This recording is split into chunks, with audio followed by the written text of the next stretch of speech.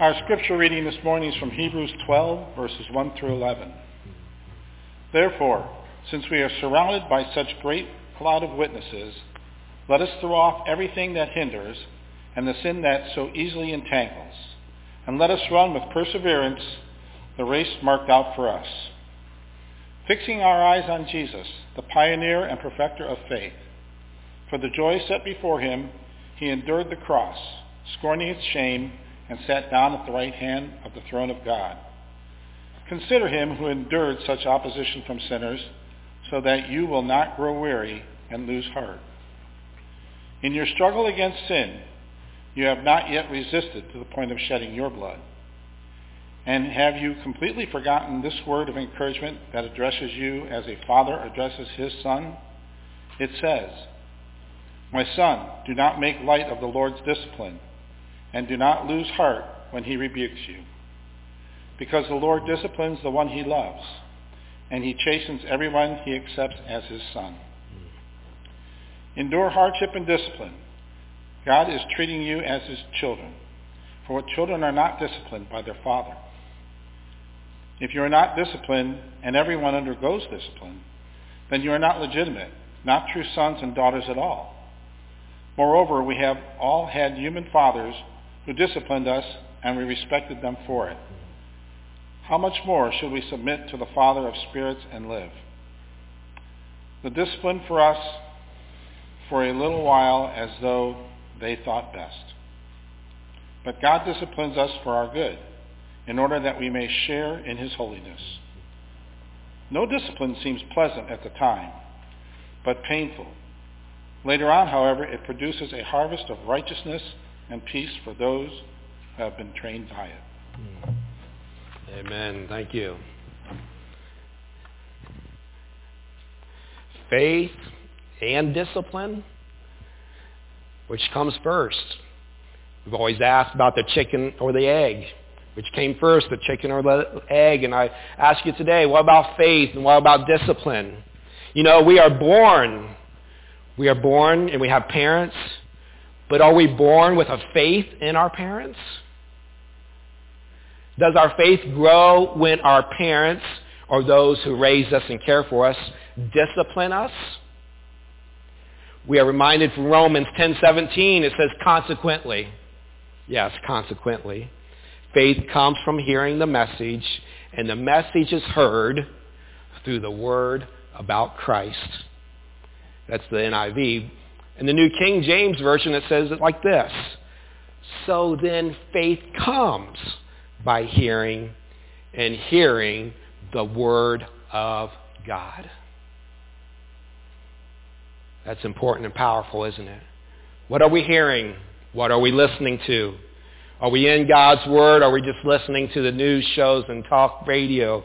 Are we just listening to our coworkers around the lunch table? Or are we listening to what God really has to say? Are we in his word to hear? So we realize just by these couple passages, faith just does not happen by itself, does it? Faith just does not happen by itself. Faith is combined with the Word of God, where the Word of God produces an understanding, and understanding produces a confidence, and confidence produces an ongoing, growing faith.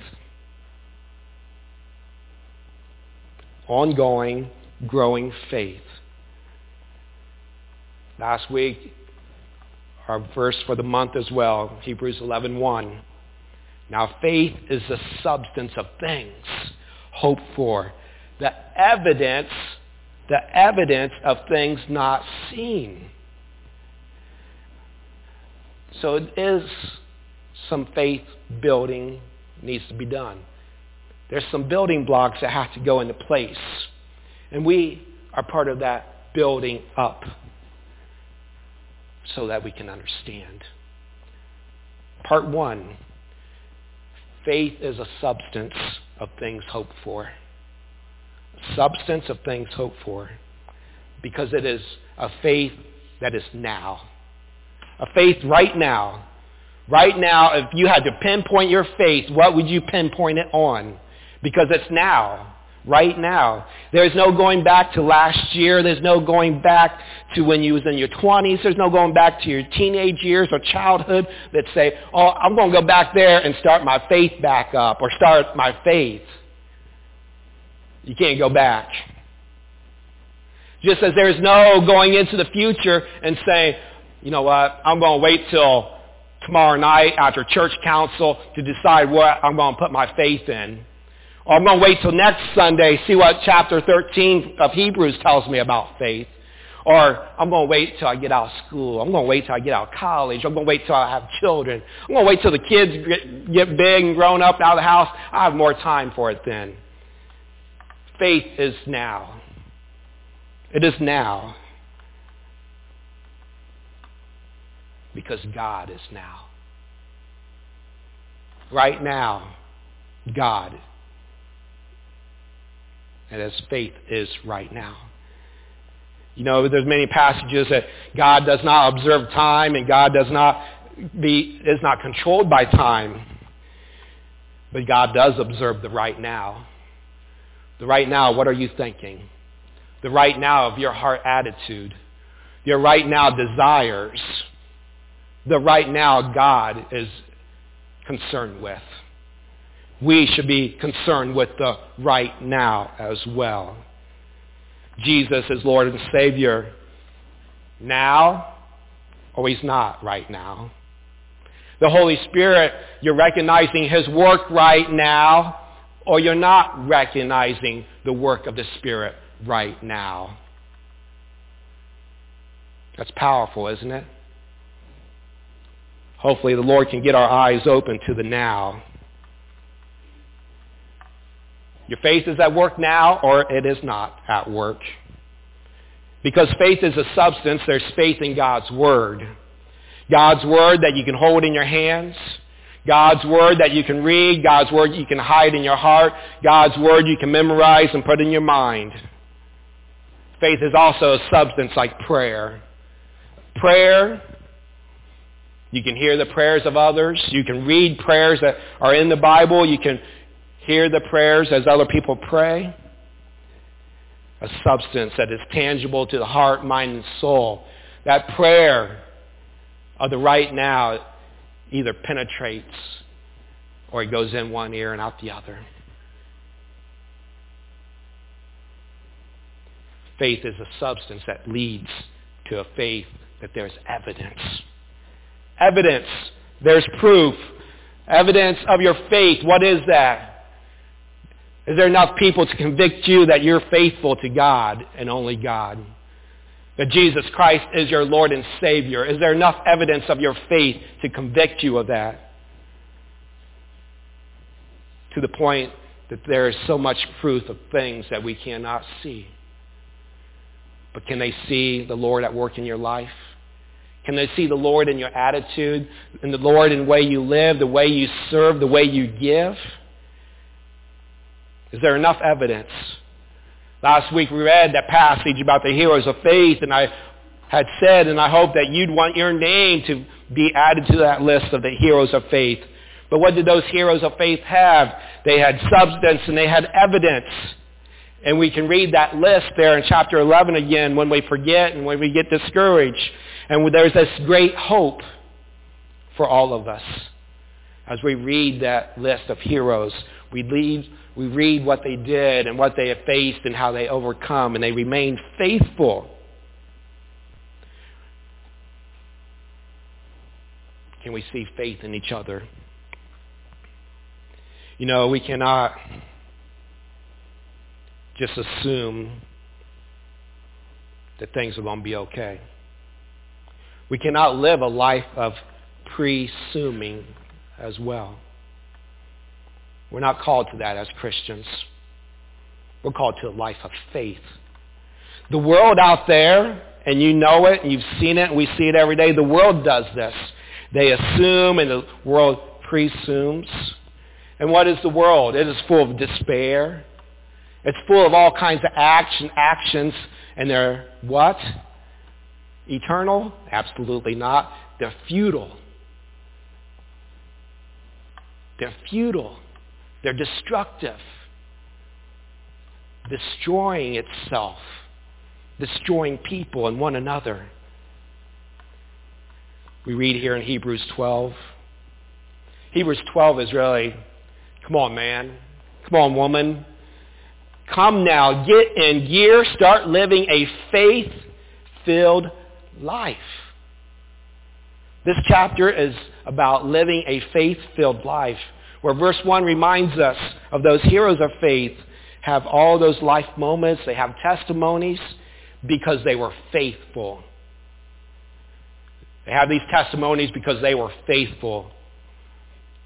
Yes, we have to have that test to have a testimony. But it only becomes a testimony when we remain faithful to the one and only, our Lord and Savior. Because we remain faithful through those challenges and heartaches and struggles, do we have a testimony? It's not a testimony when we turn our back on God. It's not a testimony when we walk away, backbiting, backstabbing, and gossiping and all those things that the world does. That's no testimony. But verse 2 gets right to it. It says, fix your eyes on Jesus. So if you're looking at anything else, you're going to get in trouble. Fix your eyes on Jesus and look at what you're being told to look at. The teacher says, class, look here. Sometimes the teacher says, put your pencils down and look here. Quit taking notes for a minute and look here. And that's what we have here. Fix your eyes on Jesus. Look to Jesus. And we get the why. It goes on to say, because Jesus is the pioneer and the perfecter of faith. The pioneer and the perfecter. So what's a pioneer? One that begins. The one that begins, meaning our faith begins in the heart. Jesus starts it up. And it might be kind of hard to start, those cold engines. Reminds me of those cold engines. It takes a while for them to warm up and get them to fire up and get running. Or that old chainsaw, or that weed eater, or that blower. How many cranks does it take to get your leaf blower? Ours is around 18 to 20. So the boys and I get that job, but when Angie gets tired of waiting on us, she goes out there and she's doing that. She's like, yep, took 20 this time. And that's what Jesus, kind of what he's doing. He's getting a hold of our hearts and he's trying to get that faith started. He goes, come on now. Come on, daughter. Come on, son. Let's get it going. And it gets going. Your faith gets going. It's in the early stages. It's infancy. It's taking that milk and water and parade food of Scripture and those Jesus loves me stories and just getting it built up. Jesus keeps on working. He's keeping that work going within us. We get into some life moments, some sticky moments, some challenges, and Jesus is still in there saying, come on now.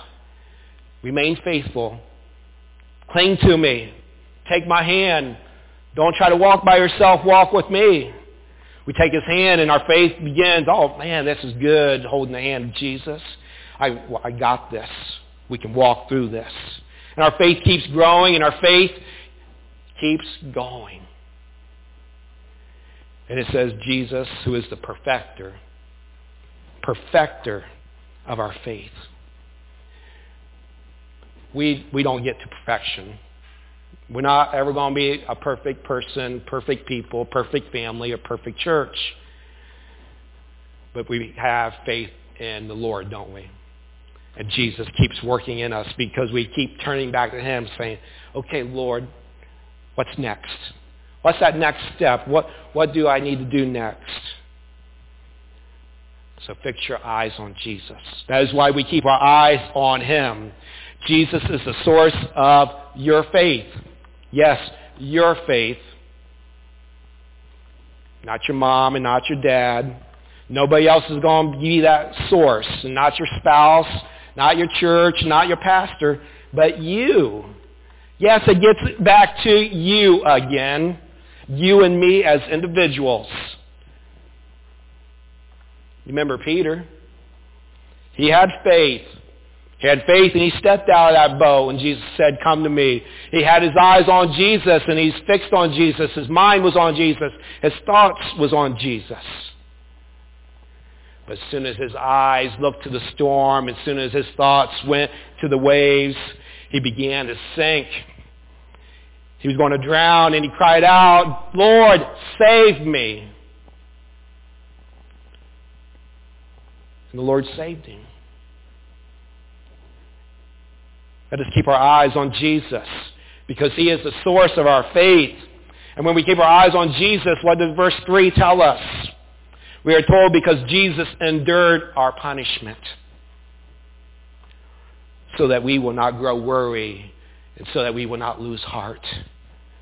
So that we will not throw in the towel, so that we won't give up. Yes, we will have moments of discouragement and defeat and feelings of, oh, I can't do this. Oh, I messed it up. Oh, Lord, how much more can I take? But Jesus is there. He's there because he lives.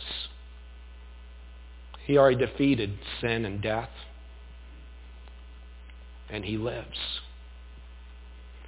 Verse 4 tells us we don't shed blood for our sins. There's no more sacrifices for our sins because Jesus was the final sacrifice for sin. It doesn't mean that we will be without trial or heartache or hardship.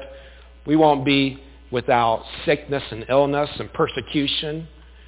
Yes, we'll have setbacks and disappointments and discouragement.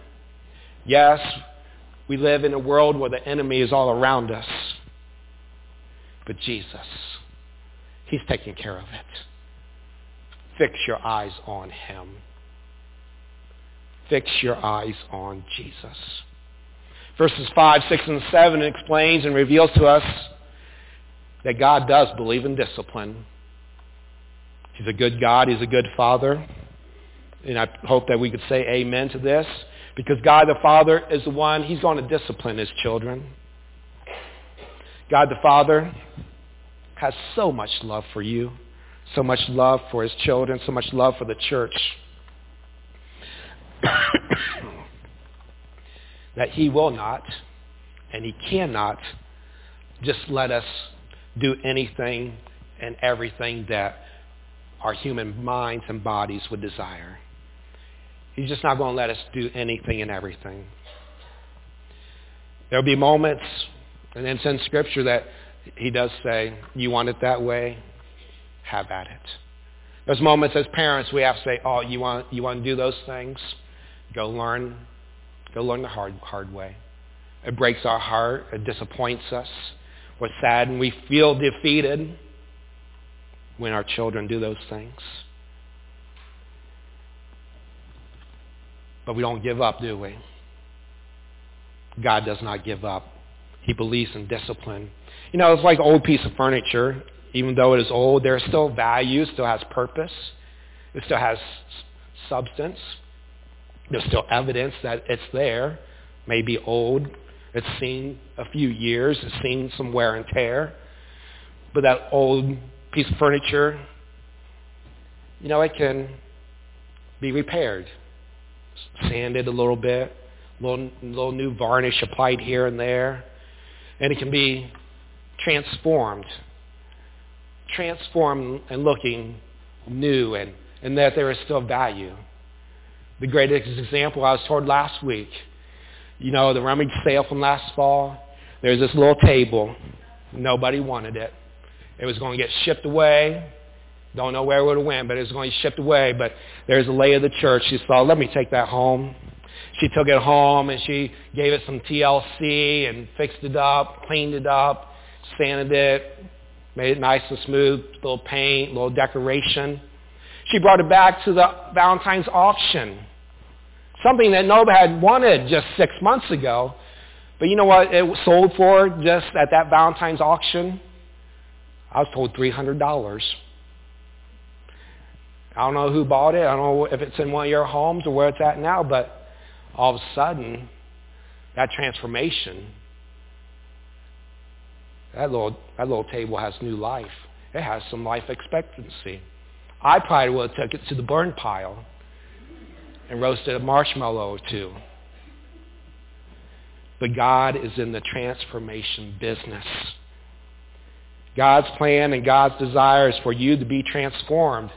Where it is off with the old, out with the old, and to put on Christ. To be that new person in Christ Jesus. So yes, he's not going to hesitate to discipline even when it hurts. And some of the discipline will be painful. And he knows there's going to be those moments when we cry out, Lord, why is this life so hard? Lord, why is it so difficult? Lord, why is it so confusing? Lord, I don't know what to do. He's going to be there. And Jesus is going to be there. And he's going to be priming your faith, saying, keep the faith. Trust in me. Remain faithful. Don't give in. Don't throw in the towel. Remain faithful and have faith that God's grace is sufficient. That God's grace and love is sufficient. And God's grace and love is sufficient all the time. The discipline leads to a transformation that leads to our lives, and our purpose is in Christ. We get to that moment, that aha moment, that spiritual moment, realizing this life isn't about me and myself and I, but that transformed life, and as a Christian, the purpose is in Christ alone. Yes, we are born selfish people. We are born without faith. Babies soon realize that there is a person. There's some big person with a bottle of warm milk. That person also changes me, makes me feel warm and clean and all these nice things. That person makes me feel safe. That person cares for me. I cry and I get cared for. I keep on crying. That person keeps on holding and caring for me, doing all kinds of things. When was the last time you cried? That you cried and said, God, help me. God, I can't do this. When was the last time you even prayed for help? For help and understanding. You know, there's an old saying, there's a picture. Mike will pull up the picture here. And all your parents and grandparents have said this and seen it before. Children, step on your toes. As a child steps on your heart as they grow up. Happens generation after generation. Just like we're always trampling on the heart of our Lord and Savior, aren't we? We're always running over Jesus to get ahead of him. We're always getting ahead of him and his will because we think we got it or we know best. We see our children do it. We're blessed. We hear some remorse or they ask for forgiveness. They, back then in college, I'm very sorry I did this or that. It touches your heart because you probably have one or two come along that's going to do the same thing. They say the same things that the first one did or the second one did, and all of a sudden they come back and say, I got this. And it comes to the point of saying, have at it. And they have to go at it on their own. Discipline does two things. It provides correction. And it reveals to us that the correction is out of love. A love that wants to protect. A love that wants to save us from harm. A love that wants us to be a loving, caring person. Someday a parent. Someday a leader in the church, in the community, in the country. Someone that will serve the Lord going forward. Serving the Lord in the church going forward in the name of Jesus. So yes, God does discipline us for the good, the good of the heart and mind and soul. God wants our faith to be continuously growing. And in the discipline and in our Christ-like moments, may we remain not just faithful, but that we would have a growing faith in the discipline and a growing faith in the good when we get it right, the Christ-like moments. So faith like discipline will produce a harvest of righteousness and peace. Let us thank the Lord for that promise that we need this day. Faith like discipline will produce a harvest of righteousness and peace. Let us pray. Father God, our faith is a right here, right now moment thing.